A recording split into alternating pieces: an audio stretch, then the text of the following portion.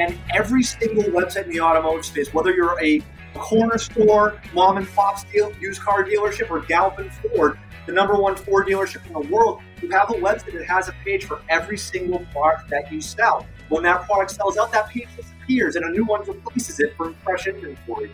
Same thing with all the big boxers. Walmart, they have zillions and hundreds of thousands of pages on their website for products at any given time.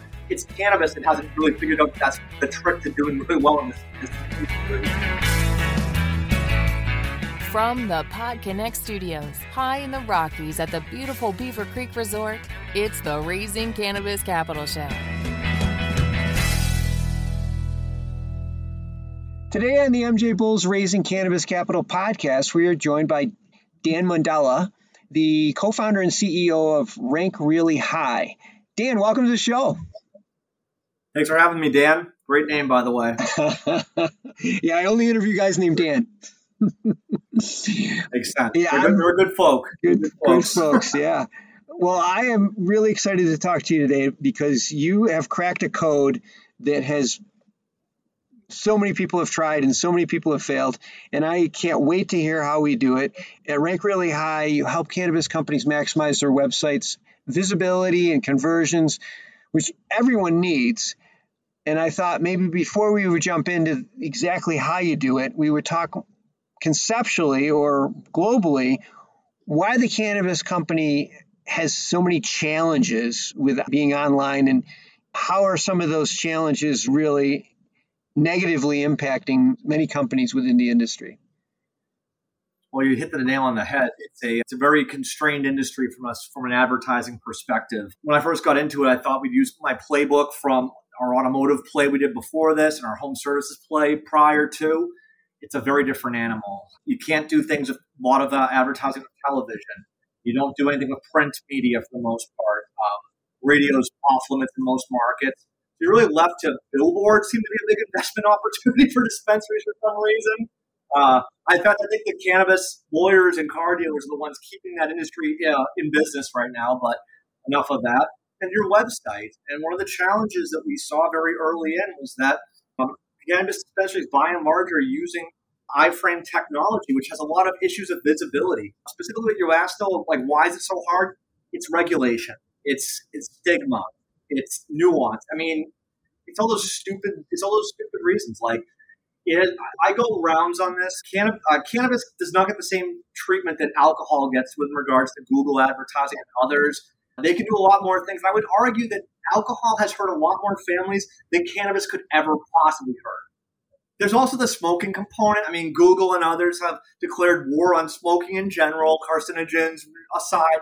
They don't like it. They're health nuts. I'm not sure why, but they don't enjoy smokers. They don't want to smoke any product that involves smoking or vaping or anything of that nature. So that's the shorthand answer for why I think it's so hard and challenging. And many cannabis companies, because they can't advertise, they really don't even understand the value of advertising because they haven't had an opportunity to really do it. Other than with PR, they spend a lot of money on PR, but that's not really advertising. It's two different, completely different things. I know most people understand the idea of you click on an ad and the ad is sponsored, or you type a search and some sponsored ads come up. How does that work?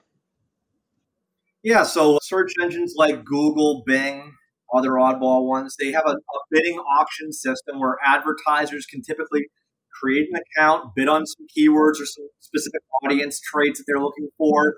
And whenever those audiences are found on a search, or those keywords are typed in by a potential customer, an advertiser can place an ad, one of 4 ads positions on Google typically. And it's very rare that you find an industry it's not able to do that. In fact, Google seems to be the most prolific about this. They have a page on their support documentation called Dangerous Products and Services, where they group cannabis in the same context as cocaine, illegal opioids, morphine. I mean, it's crazy. And they're also grouping it into weapons, explosives, bombs, like things that injure the body and injure others. So it's an absurd classification, really. No, it wasn't easy. I'll be honest with you, Dan. It wasn't easy. A lot of trial and error, a lot of calling old contacts. It helped us with our previous 2 companies. A lot of, well, that didn't work. Let's try this. And then reading the regs, reading the guidelines. reading between the regs and the lines of the guide. I mean, I don't want people to think we're overtly putting the word cannabis or pot shop or dispensary in all of our advertising. We're not. We're going to be a little bit creative there if you're version your content, but we are able to run ads for dispensaries on a national scale, and we're doing it right now for roughly 100 retailers. Oh, that's so great. That's so great. Let's talk about websites, because I tell everybody, website's basically your storefront. And nowadays, people go to their website. Before they make a purchase, they like to go through the website. But if you're on page 35 of Google, they won't even see it. So to your name, how do you get companies to rank really high on a Google search? Yeah, absolutely. Well, there's a couple answers there, right? Local search is probably the most important aspect of your website and your digital marketing strategy. You need to make sure you show up for your GMB search. That's that local map location-based card that shows up when you type in dispensary near me or a specific store name. Getting your GMB or Google business profile optimized to show up is definitely one of the foundational things you're going to want to do as a retailer. And then it's about having the right website. Not just having a website that says marijuana, cannabis, whatever. It's about having the right content and a really immersive e-commerce experience. Most dispensaries today, the average single point dispensary that we've seen out there, not working with Frank Really High or other similar type companies, has about 35 pages on it. Mostly blogs focused on education, events, and charity type content. That's not why customers come to a dispensary or any retail website. They come there to shop. So Rank Really High focus. We build e-commerce first experiences that are retailer focused.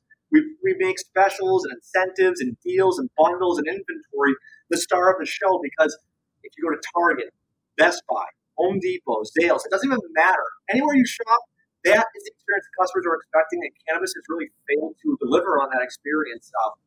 You're right. If I was going to go to a dispensary's website, I want to see where the deals are. Give me a reason to be there. Like if I go once and that's all, I see everything I need to see, I never need to go back. But if every time I go there, there's something, hey, for today's special is this. And I love that idea. I think that's sometimes like so obvious that it's overlooked. Yeah, absolutely. So we did a little experiment about a year and a half ago. We put a link on the top of the website navigation that said specials and made it a bolder font than the other navigational elements. Within, I think it was 2 weeks' time, it became the number 4 most visited page on the website. People want a deal. They want to see what the store recommends, what products they want to group together. They're looking for a recommendation. This is why direct-to-consumer hasn't really taken off in a really substantial or significant way. It's because it's not just the stigma of not wanting a van to show up at your house. It's because consumers aren't educated yet enough on the products. They have questions. They want recommendations. And websites that do a better job delivering those recommendations are the ones that are succeeding in this economy. And then that drives more traffic to the website, which I'm assuming helps them rank really high. Yeah, that's correct, Dan. Most websites in the industry, I'd say probably 80% or greater, are using iframe technology, which is really easy to install on your website and be up and running with e-commerce quickly. And they're typically secure, but they have tremendous visibility limitations when it comes to search engine indexing. They have trouble with Google Analytics reporting really specific audience data. There's no other industry that's using an iframe to deliver store shopping experiences other than the cannabis industry. It's because I come from the automotive space, as I think I mentioned earlier. And every single website in the automotive space, whether you're a corner store, mom and pop's used car dealership, or Galpin Ford, the number 1 Ford dealership in the world, you have a website that has a page for every single product that you sell. When that product sells out, that page disappears and a new one replaces it for fresh inventory. Same thing with all the big boxers. Walmart, they have zillions and hundreds of thousands of pages on their website for products at any given time. It's cannabis that hasn't really figured out that's the trick to doing really well in this industry. Rank really high. I'm assuming you help people create their websites not using iframe technology, but do you actually build websites for people? We do. We built what we call a platform as a service. It's a WordPress-based website that will ingest menu content from a number of different sources, including POS systems, and it will publish that content automatically to the website sitemap, which is like the table of contents for what's on the website. It allows Google to see every product in stock, rank every product in stock. Because most of the industry is still using iframes, companies that go and use native e-commerce typically have an unfair advantage because when someone types in a particular strain or product that they're looking for or a brand, because our websites like this have content that delivers an experience that they're looking for, they outrank those websites using iframes. About you had success in a couple other industries. You're obviously having success in our industry in solving a problem that we've all needed someone to come over here and solve for us. Are there opportunities for investors or people to participate in your growth? Because I'm assuming you're going to need a lot to grow this team pretty fast once people start realizing what you're providing. Yeah, absolutely. I've always believed every single one of the companies I've been involved with has been run to be profitable at all times, including this one.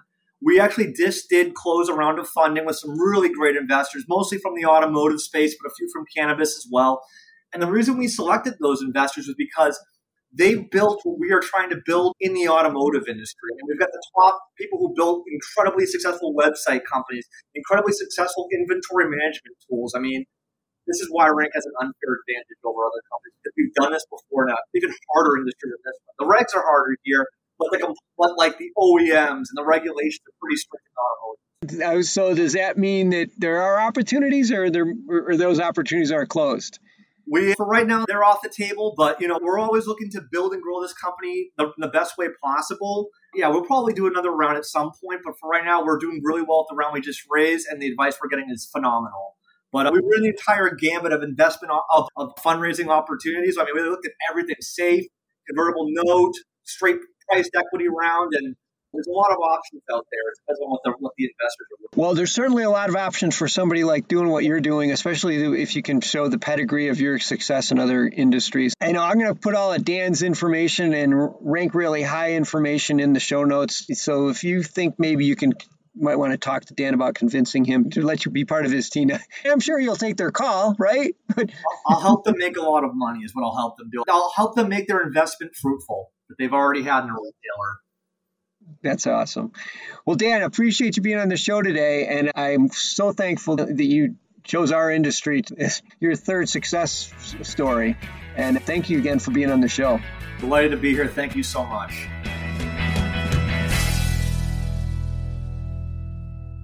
Thanks for listening to today's show. To check out more great cannabis podcasts, go to podconnects.com. Here's a preview of one of our other shows. How do cannabis CEOs balance growth and optimization strategies? What is THCO, Delta-10, and CBNA, and why should you care about these minor cannabinoids? And why isn't the endocannabinoid system covered in medical school? Most people think they're up to date in trends in the cannabis industry, but they're about 6 weeks behind. Learn about what is truly next in the cannabis space by joining myself, Brian Fields, and Kellen Finney every week on the Dime Podcast and, of course, on PodConnects.